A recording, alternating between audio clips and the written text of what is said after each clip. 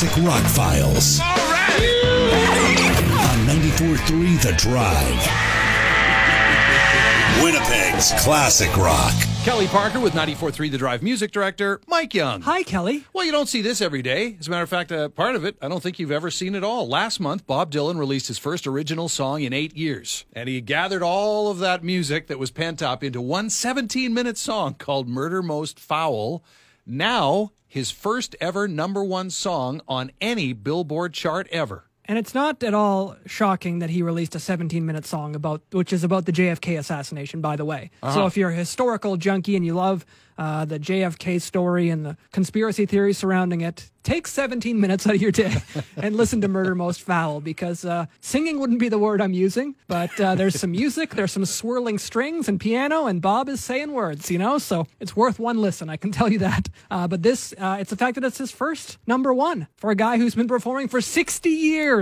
And it's not like Bob Dylan songs haven't been number one before. Just as an example, The Byrds, Mr. Tambourine Man, cover, 1965, went to number one. Peter, Paul, and Mary, Blowin' in the Wind, cover, went to number one, 1963. I wonder where All Along the Watchtower went, the Hendrix version on the charts. Obviously not number one because it would have been mentioned here, but I wonder how close that one got. Probably close on the rock charts, definitely not on the Billboard Hot 100, but he's never had a number one on any chart, even a particular rock chart. This is actually number one on the digital sales chart. So he sold over 10,000 digital copies of this new single. Good on Bob Dylan. Yeah. Still accomplishing goals, checking things off the musical bucket list in 2020. You know what? You'll probably never hear it live, or will you? If he goes on tour, would he ever play a 17-minute song? You never know with him. I don't know if you'd be able to recognize what song he's playing at this point when he performs live. This is a bit of a twist at the at-home concert idea. Willie Nelson, after bringing his annual Luck Reunion event online because of the quarantine, he's announced the At Home with Farm Aid, a digital concert featuring performances by his Farm Aid cohorts, Neil Young, John Mellencamp, Dave Matthews, and of course himself. Yeah, this goes on Saturday night at 7 o'clock, and you can check it out via the Farm Aid website. He'll also be joined by his sons, Lucas and Micah. Now, Lucas Nelson is in a band called The Promise of the Real, who has done a couple albums with Neil Young over the last several years. So I don't know if there's going to be any digital collaboration going on when they perform live, but there is some crossover there with Neil and Lucas. The impression that I've been getting when Neil is with a band and not performing with Crazy Horse is that Promise of the Real is kind of his de facto backing band in the studio, is it not? Is it kind of like Carpet Frogs is with Burton Cummings? That's the impression I've been getting. Well, Neil releases so many albums, and there's been some that have been billed with Neil Young and The Promise of the Real. There's been some Neil Young and Crazy Horse, and then there's some with just Neil Young. And I have a feeling that if Promise of the Real was playing on those albums, they would only be playing in the fact that they're playing stuff Neil's written. Maybe in the Promise of the Real albums, they've contributed to the writing of those songs, and that's why they're credited in the name. So I have to dig a little bit deeper on that, but obviously that relationship stemmed from Farm Aid and Willie and Neil working together all these years, and Lucas being introduced to Neil in that way. Interestingly, on the Farm Aid stage last September, John Mellencamp said, quote, "Be hopeful about, have faith in, and be grateful for right now. The miracle of life is in the dirt under our farmers' fingernails."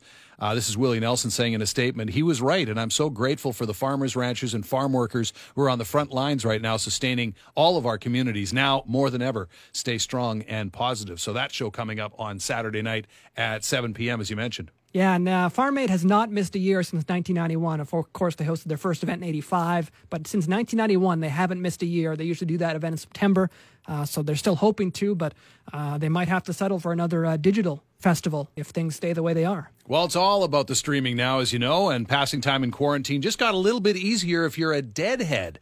The Grateful Dead have announced Shakedown Stream, which is a new weekly live stream series consisting of full Dead concert screenings. It kicks off tomorrow, 7 p.m. on the band's YouTube channel. The first installment will highlight their July 4th, 1989 show at Rich Stadium in Orchard Park, New York. And they settled on that because, according to Gary Lambert, historian, and David Lemieux, archivist for the Grateful Dead, They chose the show because the excellence of it is indisputable and is something that they think everyone will enjoy. And it's also a tribute to, of course, one of the most affected areas in the world, New York State. So this one's for them, having a show in their backyard. And all of these live streams are actually going to be led into by David Lemieux and Gary Lambert doing a pre-show where they take fan questions and give you a little background on these shows. And if you think, well, I'm a big Deadhead, I've seen these shows before. Mm-hmm. You haven't, because these have never before seen footage included in them as well. So it's a real treat for anyone who's liked the Grateful Dead, or maybe you just had never seen a Grateful Dead show, and now's the time. Next week, they've scheduled the Grateful Dead movie, which will play on April 17th. Radiohead kind of doing something similar on this as well. Yeah, they're going to be presenting several weekly live shows on their official YouTube channel. Tonight, I believe it's at 5 o'clock p.m., they're doing Live from a Tent in Dublin, capturing the band's October 2000 concert in Ireland. That show took place just days after the release of one of their masterpieces, Kid A, so a lot of album tracks from that record on the live set. On Instagram, the band said, "Now that you have no choice whether or not you fancy a quiet night in, may we draw your attention to these entertainments. We will be releasing one a week until either the restrictions resulting from current situations are eased or we run out of shows. Which will be first? No one knows." You can also check out the Radiohead Public Library. They just launched that as well recently. Digital archive, jam-packed with rarities, playlists, unseen concert footage, more. Entertainments, as the band would put it. Speaking of entertainment, let's wrap up with something that's, it caught both of us as just a little bit surreal. I mean, we can understand why. It's rational, it's logical, but man, it's a watch. David Gilmour covered 2 classic Leonard Cohen songs last weekend with the help of his entire family. Yeah, so they did a live stream for his wife, Polly Sampson, who was promoting a new book called Theatre for Dreamers, and she was supposed to do this at a public event at London's Central Hall, Westminster. But due to the COVID-19 pandemic, she opted to take the festivities online with assistance from David Gilmour, their children, and the family dog. Now, I'm with a lady who's Portuguese. So her parents are Portuguese immigrants, and they, in their house, have access to the Portuguese TV channel. Sometime when I'm over, they're watching these shows. This looks like the things that I'm seeing on their TV, like this old European variety show on a stage. Yeah. That's what it looks like if you watch this video. Okay, so you look at this, and we'll play a clip from it. First of all, David Gilmour, huge family guy. As a matter of fact, there's a documentary, can't remember the title of it. It's about 55 minutes long. It's from the BBC. It's up on YouTube. Great documentary. There's lots of footage of him working on his boat, but also hanging out with his family around a bonfire and how big family is for him. In that sense, this is not surprising at all. What is surprising is the setup. There's a reason for the setup. Polly does readings from her book, because that was the whole reason for the thing that was supposed to happen at Westminster. And then he picks up his guitar and performs these 2 songs, Bird on a Wire and So Long, Marianne.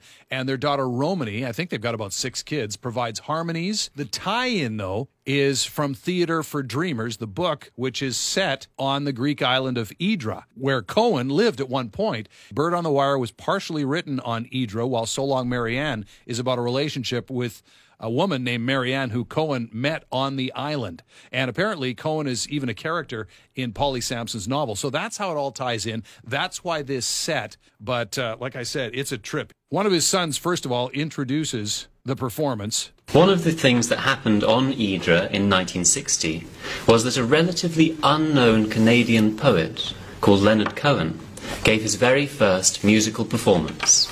So here's one of the songs that he wrote, inspired by his time on the island.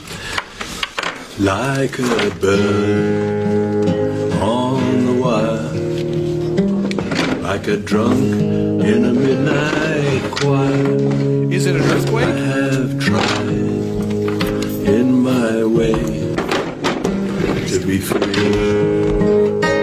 So again, this is homegrown, got some sound issues. What that ends up being is an infant crawling around under the table and apparently messing with one of the mics. It's a wild scene, man. I mean, there's a basket of oranges on the floor. Don't ask me why. Okay, and then it continues because the baby gets more involved. And if I have been unkind, I hope that you can just let it go by.